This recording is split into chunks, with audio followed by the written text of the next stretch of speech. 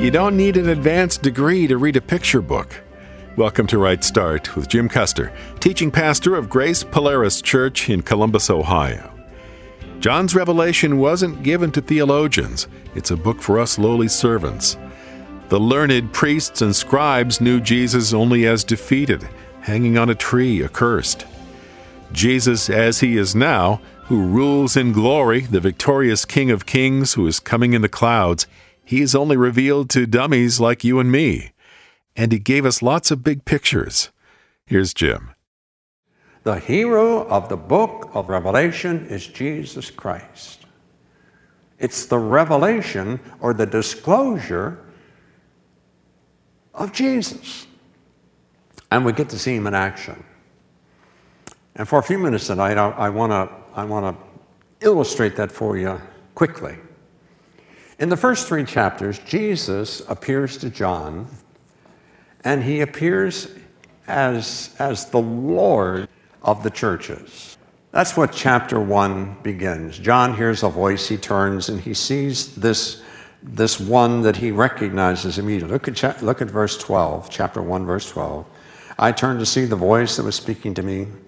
When I turned, I saw 7 gold lampstands, and among the lampstands was one like the Son of Man, dressed in a long robe with a gold sash wrapped around his chest.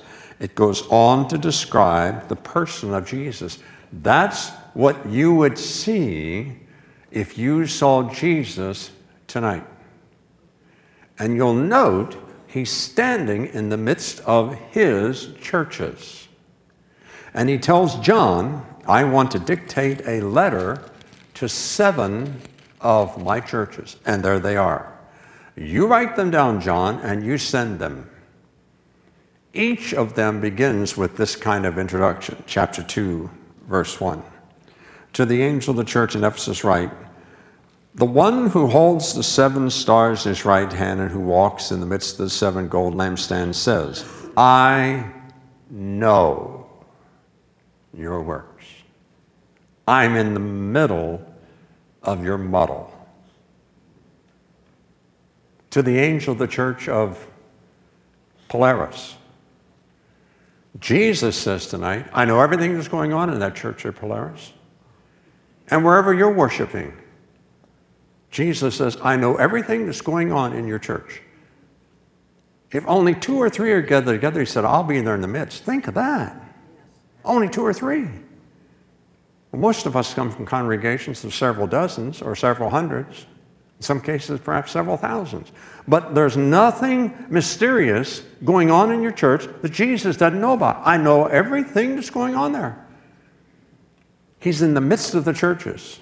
Same thing when he writes to Smyrna. To the angel of the church in Smyrna write, the first and the last, the one who was dead and came to life says, I know your tribulation.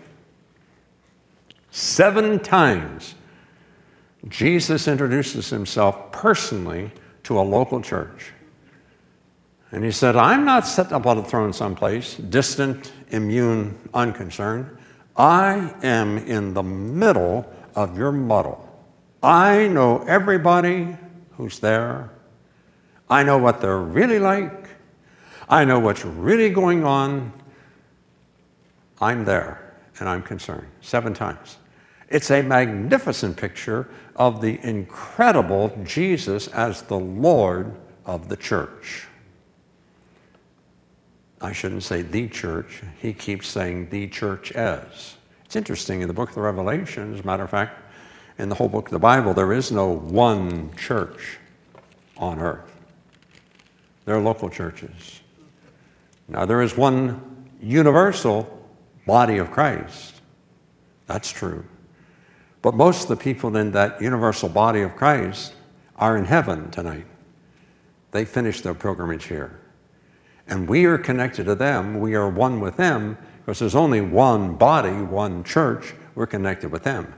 But when the Bible speaks about church, the Bible talks about local churches. Your church, this church. And Jesus presents himself as involved, interested, in the middle of, concerned about everything that touches their church. And you'll notice that every time he introduces himself to them, he says to the angel. I wasn't always persuaded of this, but I'm persuaded now that he's talking about an angel. That there is an assigned angel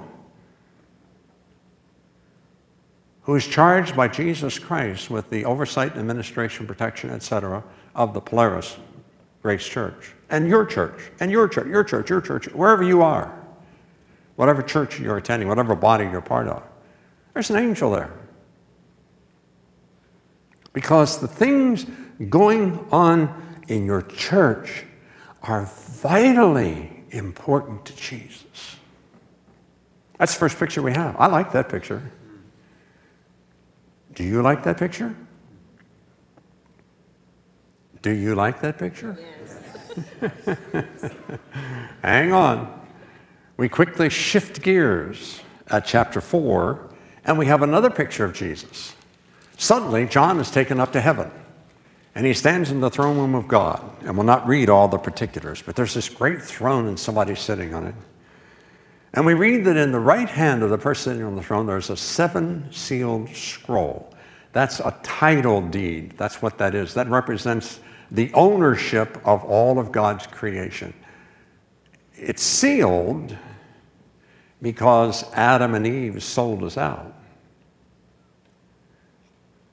Adam and Eve refused to be custodians representing the administration of God among the physical creation. They chose instead to serve themselves, and they gave that position, that honor, that enormous responsibility over to one called the devil, the serpent. So he owns it. He is the prince of power of the air.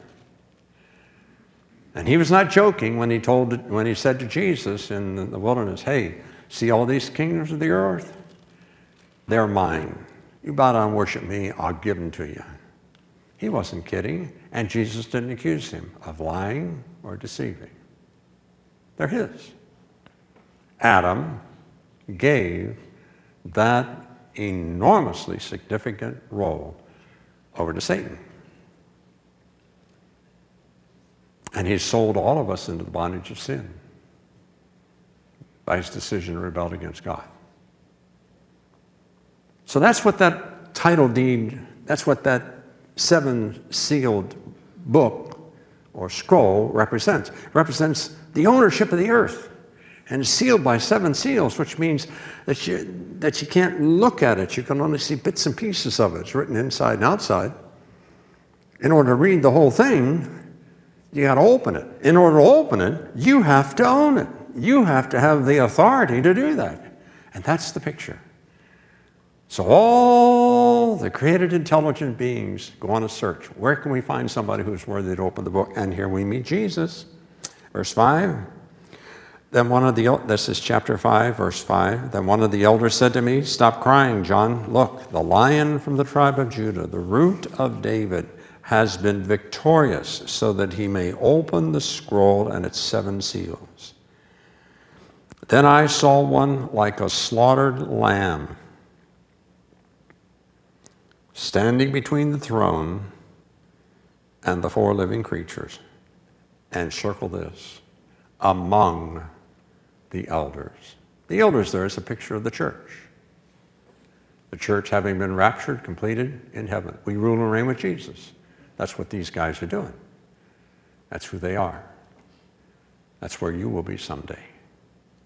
Ruling and reigning with the Lord Jesus. And the Lamb appears among the elders, among the representatives, among the redeemed community of the believers. The Lamb slain. That means the Lamb shows the marks of the battle.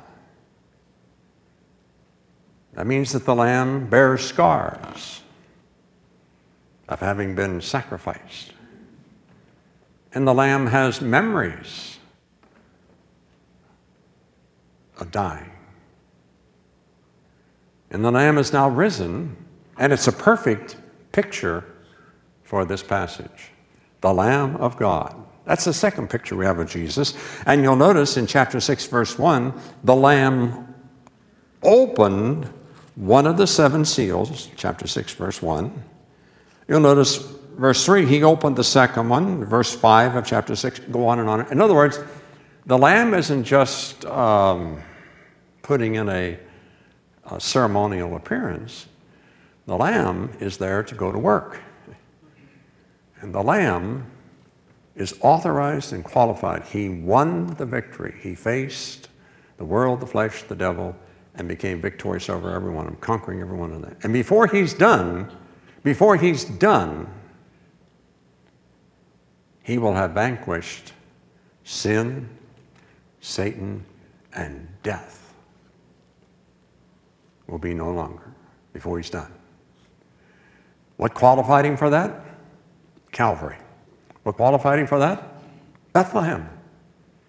What qualified him for that? He became one of us so that he could be our substitute and die in our place.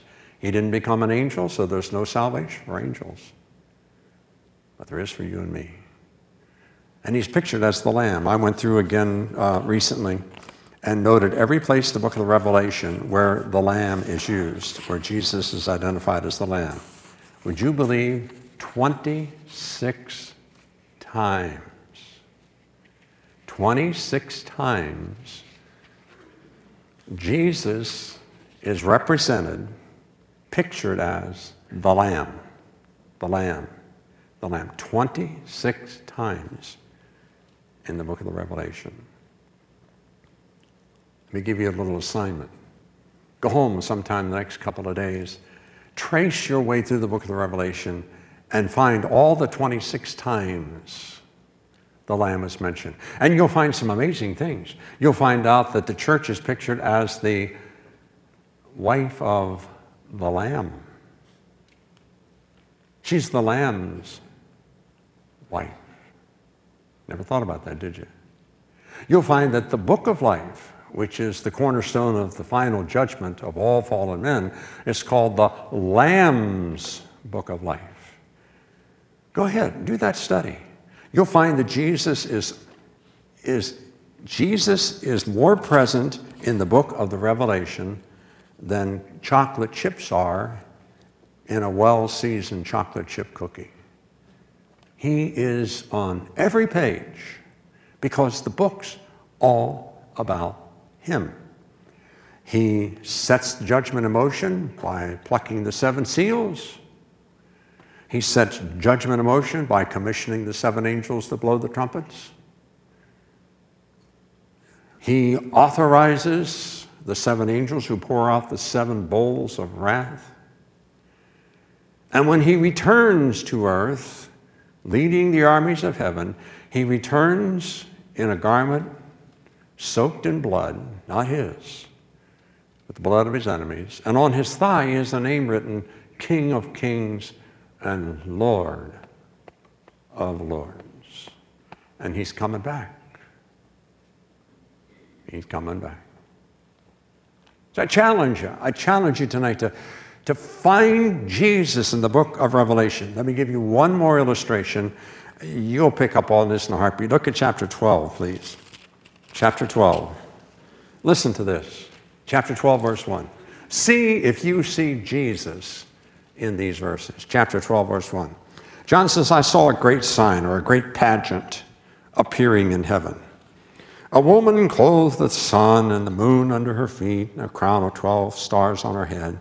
She was pregnant and cried out in labor and agony to give birth. Another sign appeared in heaven. There was a great fiery red dragon having 7 heads and 10 horns, and on his heads were 7 diadems. His tail swept away 1/3 of the stars in heaven. Don't read over that quickly.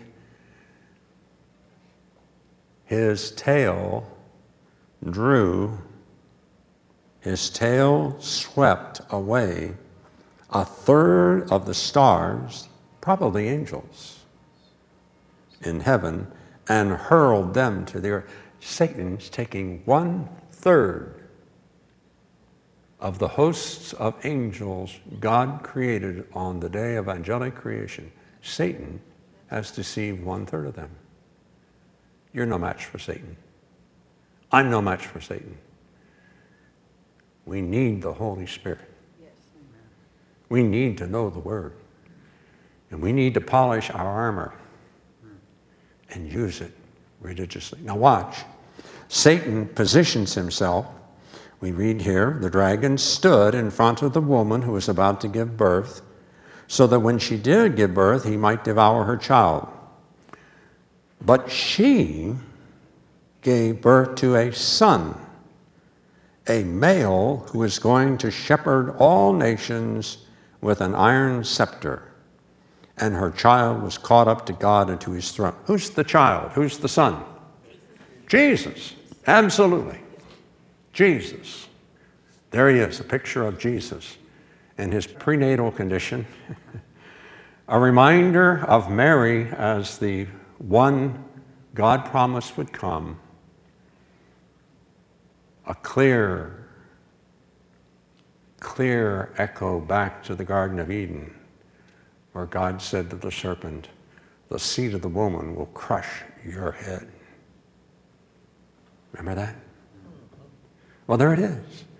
There's Jesus. And you're going to find him on every page in every paragraph. Read looking for Jesus and then celebrate what Jesus is pictured doing in the book, because that's what he's going to do tomorrow. 2,000 years ago, when this book was first dictated to John, about 95 AD,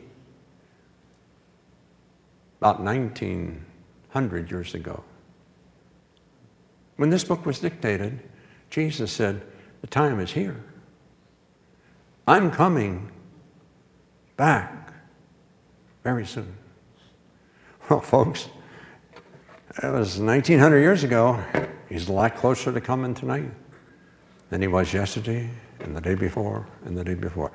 See your hero. Meet him in the book of the Revelation. Do that and you will be blessed beyond words. Next week, I have something else I want to share with you that I hope will help you be liberated to gobble down, just get in the book of the Revelation like a hot spa and float and read and think and laugh and enjoy and praise God for all that you find there. That's what John did. You'll be surprised how many times John's looking, he says, amen. He says, praise the Lord. He says, hallelujah. And what John discovered, you'll discover. The book of the Revelation depicts events that the angels of heaven worship and sing about. So let's not miss the good stuff. Heavenly Father, thank you for this book. It is in many ways the culmination, the capstone of all the 65 books that preceded, written, frankly, so simply that a child can understand them. No one in this room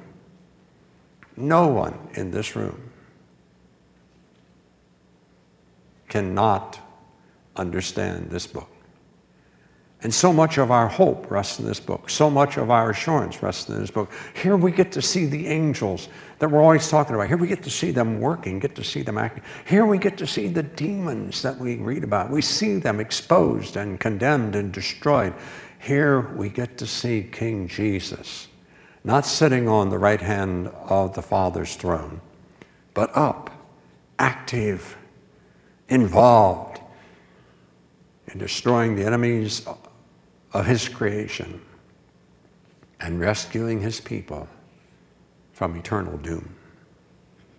Here we get to see him finish all of this present earth history, destroy it in fire, and build a new heaven and a new earth. Wow. And we got passports to enjoy that place. Thank you. My brother and sister, I hope that everything I've said tonight's old hat to you. I hope I have not said one thing that's new to you. But I hope you leave here coveting in your heart, I'm going to get to know Jesus. What he's doing now and what he's going to do in the great tomorrow. That's going to fill my heart with confidence. It's going to fill my walk with peace. It's going to set my affection on things above, not things on the earth. It's going to feed my assurance that since he is my Savior, it's going to be okay. Others will notice the spring in your step, the sparkle in your eye, the twist in your smile, the gentleness in your voice as you fall in love with Jesus. Not abstractly, but concretely. And as you learn about him, who he is, and what he's about to do to make all the wrongs go away,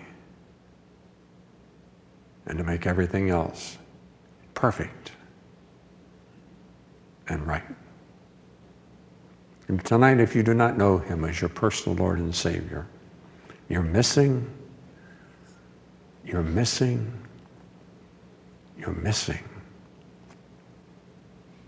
frankly, the most important things your Creator wants you to enjoy forever. Please, meet Jesus. Trust him. As the Lamb of God, he's already paid for your sins. Invite him, the risen Jesus Christ, Son of God. Invite him to be your Lord and Savior. The pages of the book of Revelation will give you a lot of reasons to trust him. And that decision of trusting him is eternally significant. So, Father, thank you for these who came out on a stormy night. I thank you for their attention, their patience. I pray that as we share together, that in these few weeks you would renew our zeal for what you've already said and sharpen our sense of anticipation in your coming.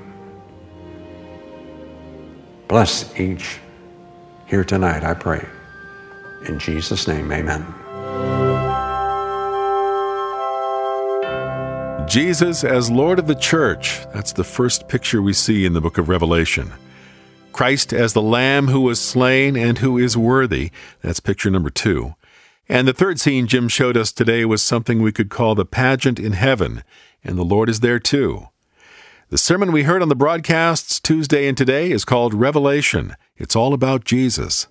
We'll send you the whole message in CD form for a gift of $7 or more. It's part of our short course entitled With John on the Isle of Patmos. You can have all 9 of those sermons on CD for your gift of $34 or more. Whether you can give a lot or a little, it's appreciated, and it really does help. For 55 years now, Right Start has been powered by folks who see the vision and want to do what they can. Please pray about how you can help. Thanks. You can write to us at Right Start, P.O. Box 437, Worthington, Ohio, 43085, USA. Or call 1-800-984-2313. That's 800-984-2313. And visit the website, rightstartradio.org. You can donate securely there. You can play current and past radio programs from the site, or play or download the original sermons unedited for broadcast.